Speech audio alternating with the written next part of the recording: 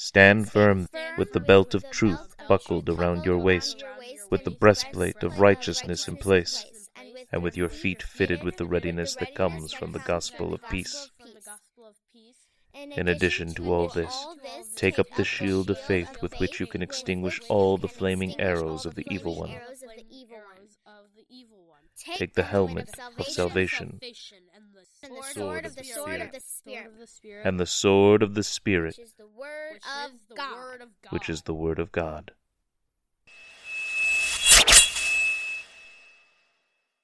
Welcome to another episode of Spirit Katana. I'm your host, the Old Man. I'm Ruby. And I'm Jadefire. And together we are a father and his children, journeying through the New Testament as we seek to sharpen our understanding of God and our blades for battling the evil forces of darkness.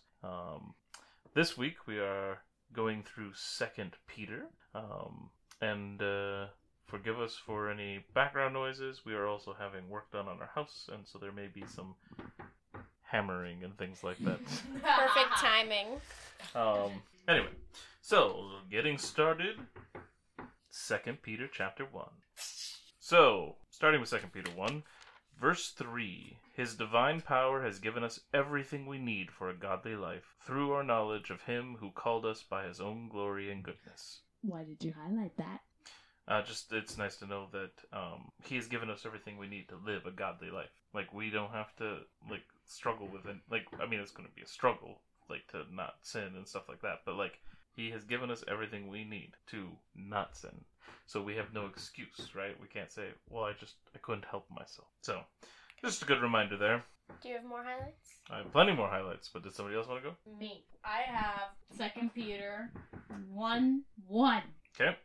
Simon Peter, a servant and apostle of Jesus Christ, to those who through the righteousness of our God and Savior Jesus Christ have received a faith as precious as ours.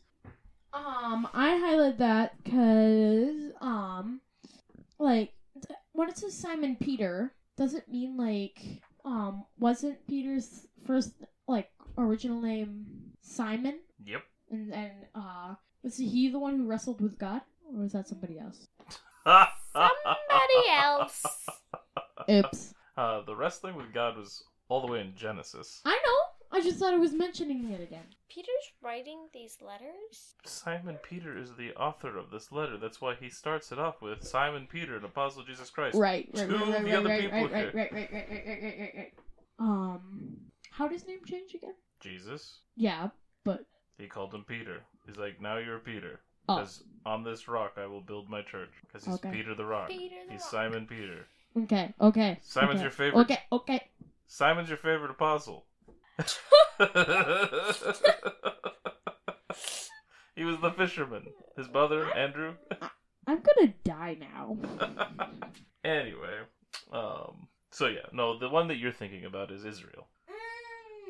Yeah. His name was Jacob, and then he wrestled with God, and then he's like, I'm gonna call you Israel. What? Doesn't Israel mean wrestled with God? Yeah. Well, because the ending L, usually refers to God. Wait, is that why the Israelites were the Israelites? Because they always, fought against God or something? No, they're the Israelites because they're descended from Israel. Oh. Just like the Malachites, they're from Malachi and all that stuff. We've talked about this before. But, Oh, I believe we have. I don't remember much of it. But... Because Israel had 12 sons. And then were they each a leader of the tribe? They're the 12 tribes of Israel. Oh, okay. So there's the 12 tribes of Israel. So, Judah was one of his sons, who was probably one of the more famous of his sons. How about this? Who was his favorite son? Yes, he had a favorite. Wait. Judah. No, Judah was not. Was each tribe named after the son? I don't know. Most of them are. There's one that I'm a little confused on. So was it how many? No. I was thinking Joseph was part of this story, but that's somebody else, right? Joseph is his favorite son. Wait, who was he before he was Israel? Jacob. Oh, I know. I was like, I know it was Jacob, and so this is Israel, so... Right. Yep. It really gets confusing when they change their names. I knew the father. Yep. So yeah, Joseph, the one that went to Egypt as a slave and saved everybody. Ooh, I'm a slave now. He didn't mope around. He just did good. I know. All right. Do you have a highlight you would like to share, Ruby? Sure. Verse 11 or 7. I don't know why I said 11. It's 7. Does anybody else have that, like, with other verses? I do. I have it with a big chunk. You want to do your big chunk? I can. All right. For this, starting with 5, going to 11.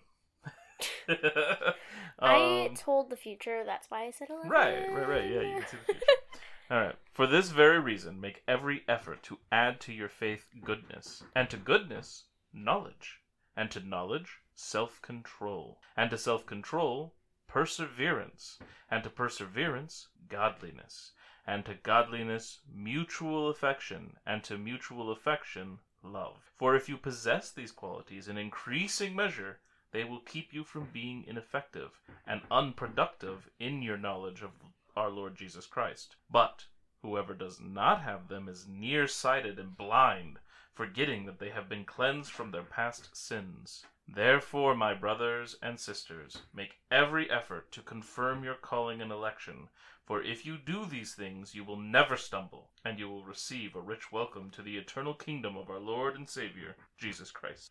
Why did you highlight all of that? So this kind of connects back to the other one too, but like God has given us what we need, right? And He's laid out a line to follow, right? So like we should be making every effort to do it. We should be striving for this, right? So we should be adding to our faith goodness, and then we should be adding to goodness knowledge. So like we should be having faith in God, so then we should be doing good, and then we should be adding to that with having knowledge of God and understanding, right? Mm-hmm. And then knowledge also will help us to have self-control. And then self-control can lead to perseverance, meaning to push through things that are difficult constantly, or continuing that self-control when it's hard, Because if you're giving up when it's hard, then you really didn't have self-control to begin with. That's fair. And then perseverance, all of these things bring about godliness, and godliness means mutual affection, so showing love for one another, or affection at least, and that brings love. And if we possess these qualities in increasing measure, so if these qualities keep increasing and growing, they will keep us from being ineffective, meaning we will be effective, meaning we'll get things done, and we will be productive, not unproductive. And so, like, it's just a really good thing. Like, these are the things we need to be looking to be doing and keeping adding on. And it's just a good reminder. And then if we also have it, then we're not going to be stumbling either. Or less stumbling, probably. So, in yours, you specifically highlighted 7, and to godliness, mutual affection, and to mutual affection, love, is what my translation says. Mine says, and to godliness add mercy toward your brothers and sisters, and to mercy toward others, and add undying love. Okay. So, and what stood out to you about that one? Just the mercy, I think, toward your brothers and sisters, and mercy toward others. Like, show mercy or whatever. Mercy. That might be my application later, so. Oh, okay. 2 Peter 1:7. Okay. Yeah, 2 Peter 1:7. Alright. I also have a couple more highlights. Did anybody else have anything else they wanted to share? No. I have verse 14. Okay. Since our Lord Jesus, the Anointed One, has clearly revealed that my departure is near. How has he clearly revealed that? Oh, I don't know. Okay, never mind then. He's just letting them know that God has made it clear that it's time for him, like, he will have to go. And I don't even think he means, like death going, if that's what you're thinking. No, I guess I wasn't sure. I wasn't necessarily thinking death. I knew it was something, but I didn't know what. Oh, wait, nope, he is talking about dying. Oh, well, that's not... Sorry, I should have read the verse before. So mine says specifically, 13 through 14, I think it is right to refresh your memory as long as I live in the tent of this body, because I know that I will soon put it aside, as our Lord Jesus Christ has made clear to me. So he knows that his time is coming close to an end of being on earth, and Jesus has made that clear to him. We don't really know how, but that doesn't matter. Like, we know Jesus can make these things clear. Whether it's because he can feel his body dying or whatever, I don't know. But, like, he knows that his time is coming. I see. Then why did he say that? Well, I highlighted verse 12, so that might help a little bit. So I will always remind you of these things, even though you know them and are firmly established in the truth you now have. And he's talking about refreshing their memory. So he's going to keep refreshing their memory as long as he's here in this body. Oh, that and makes sense. Soon he's going to be putting it aside. That makes sense now. Yeah. Why did you highlight 12 others? Just reminding of what we already know. A good practice for building up, strengthening, and encouraging others. So, this kind of highlights the rest of that I read too. The 5 through 11, because 12 kind of wraps that up, Okay. And then I also highlighted verse 20, and 20 and 21. Above all, you must understand that no prophecy of Scripture came about by the prophet's own interpretation of things. For prophecy never had its origin in the human will, but prophets, though human, spoke from God as they were carried along by the Holy Spirit. So, a lot of times we talk, well, the prophet said this, and they were proven right because the thing happened. But did it come from the prophets? No, the prophets are just the ones speaking the words. Where did the words come from? They came from God. It wasn't their own desire to be like, well, I just want to prophesy this. No, because they don't have control.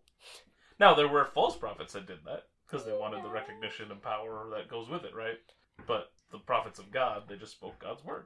That's if let's not give not actually, but pretend that I'm God and I'm like, Jedfire, go tell the old man that I'm gonna shut off the light, and then that would be the prophet. But if a prophet's if Jadefire went and told you that it was gonna turn on the light, then that's a bad example because God is all about light. But I was just giving an example. I get what you're saying. Well, and because he did that too. God even told Moses and Aaron that they would act that way, right? He's like, because you're afraid to go talk to Pharaoh and stuff, I will give you Aaron, and you will be like God to Aaron. You will have him speak the words for you, and you do the signs, basically, which I'm actually doing, but you're going to be doing them in front of people. Is basically what he's saying there. But yeah, just the 2021 is just a reminder that our gifts and abilities are from God. So not just the prophets either, everybody's gifts. We do not do wonderful things because we have these abilities ourselves. I feel like I can't fix the ceiling fan without the ability that God gave me. Correct. And the mind that he gave you to seek that kind of information out and figure things out. I've read Risha we have in this house, and I know all their cautions. Okay. Moving on to chapter 2. Alright. Where would we start? Here's my highlights. Alright, I've got. Just give me a minute and I'll finish figuring this out. What do you got, Jadefire? Verse 22. Ooh. Yes. Of them the proverbs are true. A dog returns to its vomit, and a sow that is washed goes back to her wallowing in the mud. What's a sow again? Pig. Mainly this is how I'm taking it. It is an example after you are cleansed, or after some people are cleansed, they go back to the dirt. That's where mine is. What do you mean they go back to the dirt? What do you mean be cleansed? Cleansed from their sin. The dirt is sin. Okay. So people go back to their sin? Some, not everybody. Yeah. Yeah, everybody. Because, no matter what we sin. No matter what we sin. And then we need to be cleansed again. But I don't know if we have to be cleansed again. God has cleansed us. We repent, right? We just need to continue to go away from it. Yeah, okay. And we should not be returning to it. Yeah. Otherwise, you're not really turning away from it. Anyway, to clarify your one, I also highlighted it along with a lot of the verses leading up to it, starting in 18. For they mouth empty, boastful words, and, by appealing to the lustful desires of the flesh, they entice people who are just escaping from those who live in error. They promise them freedom, while they themselves are slaves of depravity, for people are slaves to whatever has mastered them. That means anything that masters you, whether it's your own desires and stuff. We've talked about this a lot I know. before, I feel like. Well, we have talked about it. And it's an important There's thing no to problem remember. with that, I'm just saying. It's a very important thing to keep in mind that you are always a slave to something, and we should be churning to be slaves to God. Because when you're a slave to God, you're not really a slave. At least in my opinion. You know that you're having a good outcome. It's like being a slave where your master's the best, and you have to do a little bit of work, and you get a lot of money. But you also know that the work isn't pointless. Like, you never know when you're striving for something you want and your own goals. You don't know you're going to get it necessarily or that it's going to go well. And you have no promise that it will be fulfilling to you. And then you know for sure, if you do have promises, that it won't last you into heaven. Most of the things that you're striving for, unless you're striving for godly things. So, it's nice.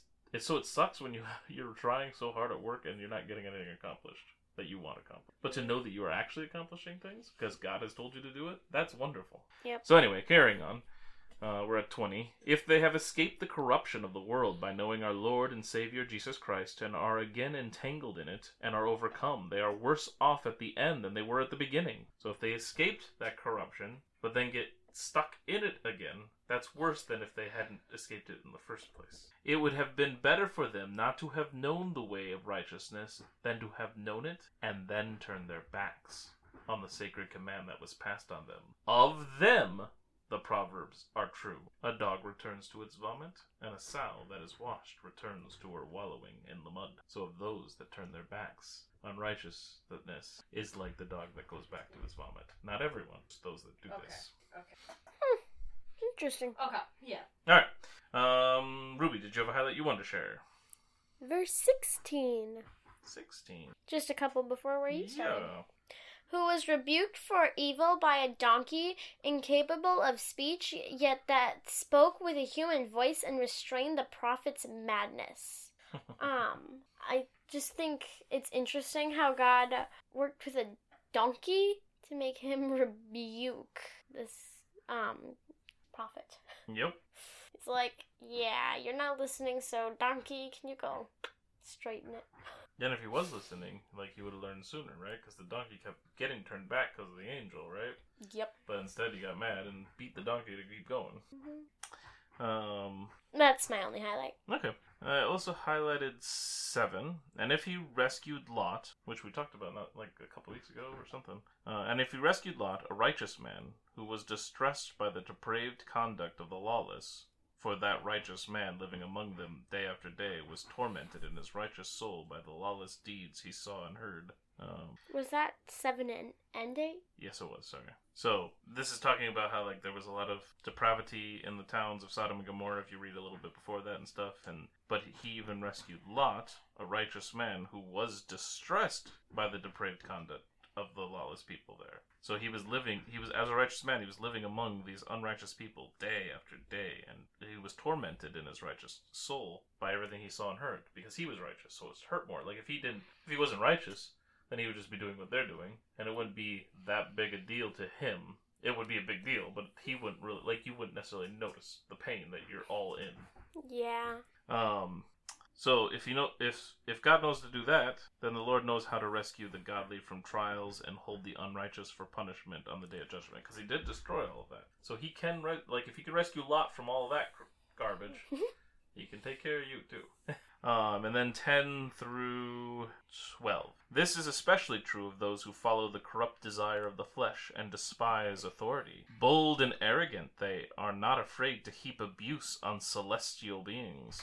Yet even angels, although they are stronger and more powerful, do not heap abuse on such things when bringing judgment on them from the Lord. But these people blaspheme in matters they do not understand. They are like unreasoning animals, creatures of instinct, born only to be caught and destroyed. And like animals, they too will perish. So even the angels, who have all the power and stuff, do not heap that kind of abuse. And they only, even when they're bringing judgment on those that need judgment brought on them, they just do what God tells them to do. They don't go, yeah, and you stink too, or something, you know? Like, oh, jeez. You know what I mean? Yep. Even though those people blaspheme heavenly things like angels and God and all that stuff, they show restraint. We can learn from that. True. Alright, shall we move on to chapter 3? Yep. The final chapter of 2 Peter? I have a highlight in verse 4. Does anyone have that in their highlights? Verse 3. Oh, I'm like, what the... Above all, you must understand that in the last days scoffers will come, scoffing and following their own evil desires. And verse 4. They will say, where is this coming he promised? Oh, wait. Hold on. Oh, yeah.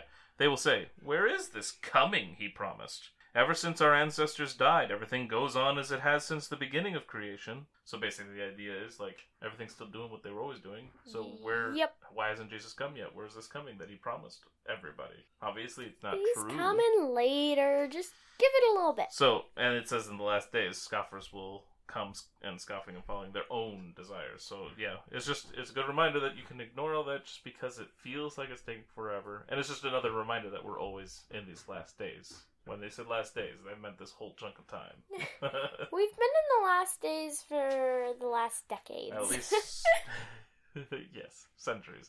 Ruby, you had a highlight? I said verse 4. Oh, that's right. Sorry. Why did you like He verse doesn't love me. Why did you like verse 4? I'm going to read my version real quick. Okay, verse 4.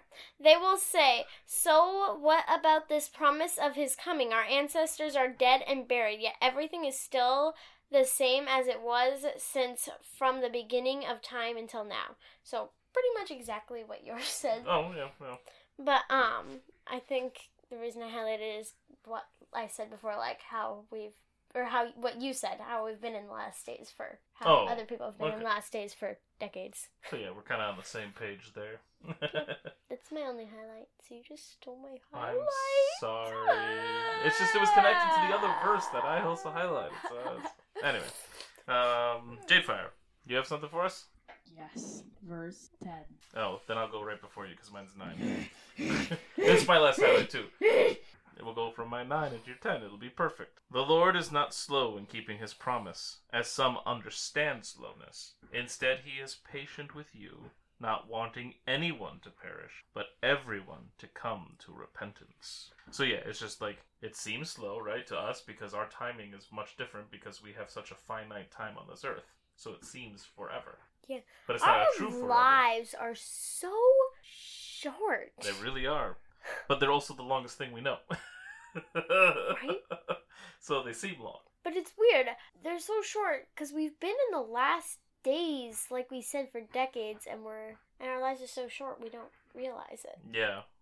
But he's not ready to just go ahead and end everything right now because he is being patient, not wanting anyone to perish at all. He doesn't want us to completely perish, right? Not just die, but perish eternally. He wants everyone to come to repentance. How is that going to work? If he wants everyone to come to repentance... Well, he's giving us all a chance, is basically what it's saying. There'll still be more and more kids. I think he knows how many there will be. I see. Anyway, and 10? But the day of the Lord will come like a thief. The heavens will disappear with a roar. The elements will be destroyed by fire, and the earth and everything in it will be laid bare. Alright, quick question offside the actual highlight. What does laid bare mean?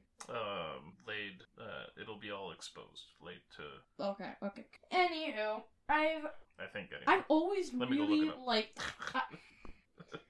Yeah, okay, so to reveal or uncover private information or feelings. Okay. And I've always just liked this verse, because, like, it's just, I don't know why, but partially because it has the word fire in it, and that's very, it's one of the least common words in the Bible, I think. Okay. Anywho, and I've always heard, like, the day of the Lord will come like a thief in the night. What do you think that means? Like, it'll come, when you're least expecting. Darn straight. Alright, yeah.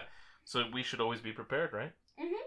Because if a thief comes when you're least expecting it, if you have enough securities in place, they'll still alert them and get in trouble and caught, right? Yep. So we should be not that we want to catch Jesus, right? Like, we're not trying to get him arrested, but like, when he comes, we want to be prepared. So we keep doing the right thing. Like, have our minds and our hearts prepared more so. Exactly. Like, don't be like, I'm gonna sin until it's time for Jesus to come, and then repent. Alright. Who would like to share their application first? Well, I've got mine on the page. It's chapter 1, verse 7. And I'm going to try to show more mercy towards other people. Mercy. That might also be my application. And it's kind of funny that that's my application today, especially since my mom talked about me about doing that, so. Mine is patience, just with, like, the scoffers that might come and all that stuff, realizing that that's foolishness and time is short and coming, and remembering that God will fulfill that promise, all his promises, and that we just need to be patient. And now I think it's my turn to pray. So here we go. Dear God, thank you so much for this day and for my children, and that we can study your word. And thank you for giving us these instructions so that we can navigate how we should be in this world until it's time to join you up in heaven or the new earth, into the new earth, and just always, and just a way to prepare our hearts and build. Oh yeah, that was a good part too, about just like adding on to things and growing in those things. So that's something else I should be doing. Just the adding goodness to faith, and all the way up to love, of course, which is very like the big one, right? Because that's the first and second commandment: love you and love everyone else, and just help us to always be loving towards everyone and showing mercy to them, and just bless the rest of our week, Lord, and help us to continue to grow closer to you. In Jesus' name, amen. Amen.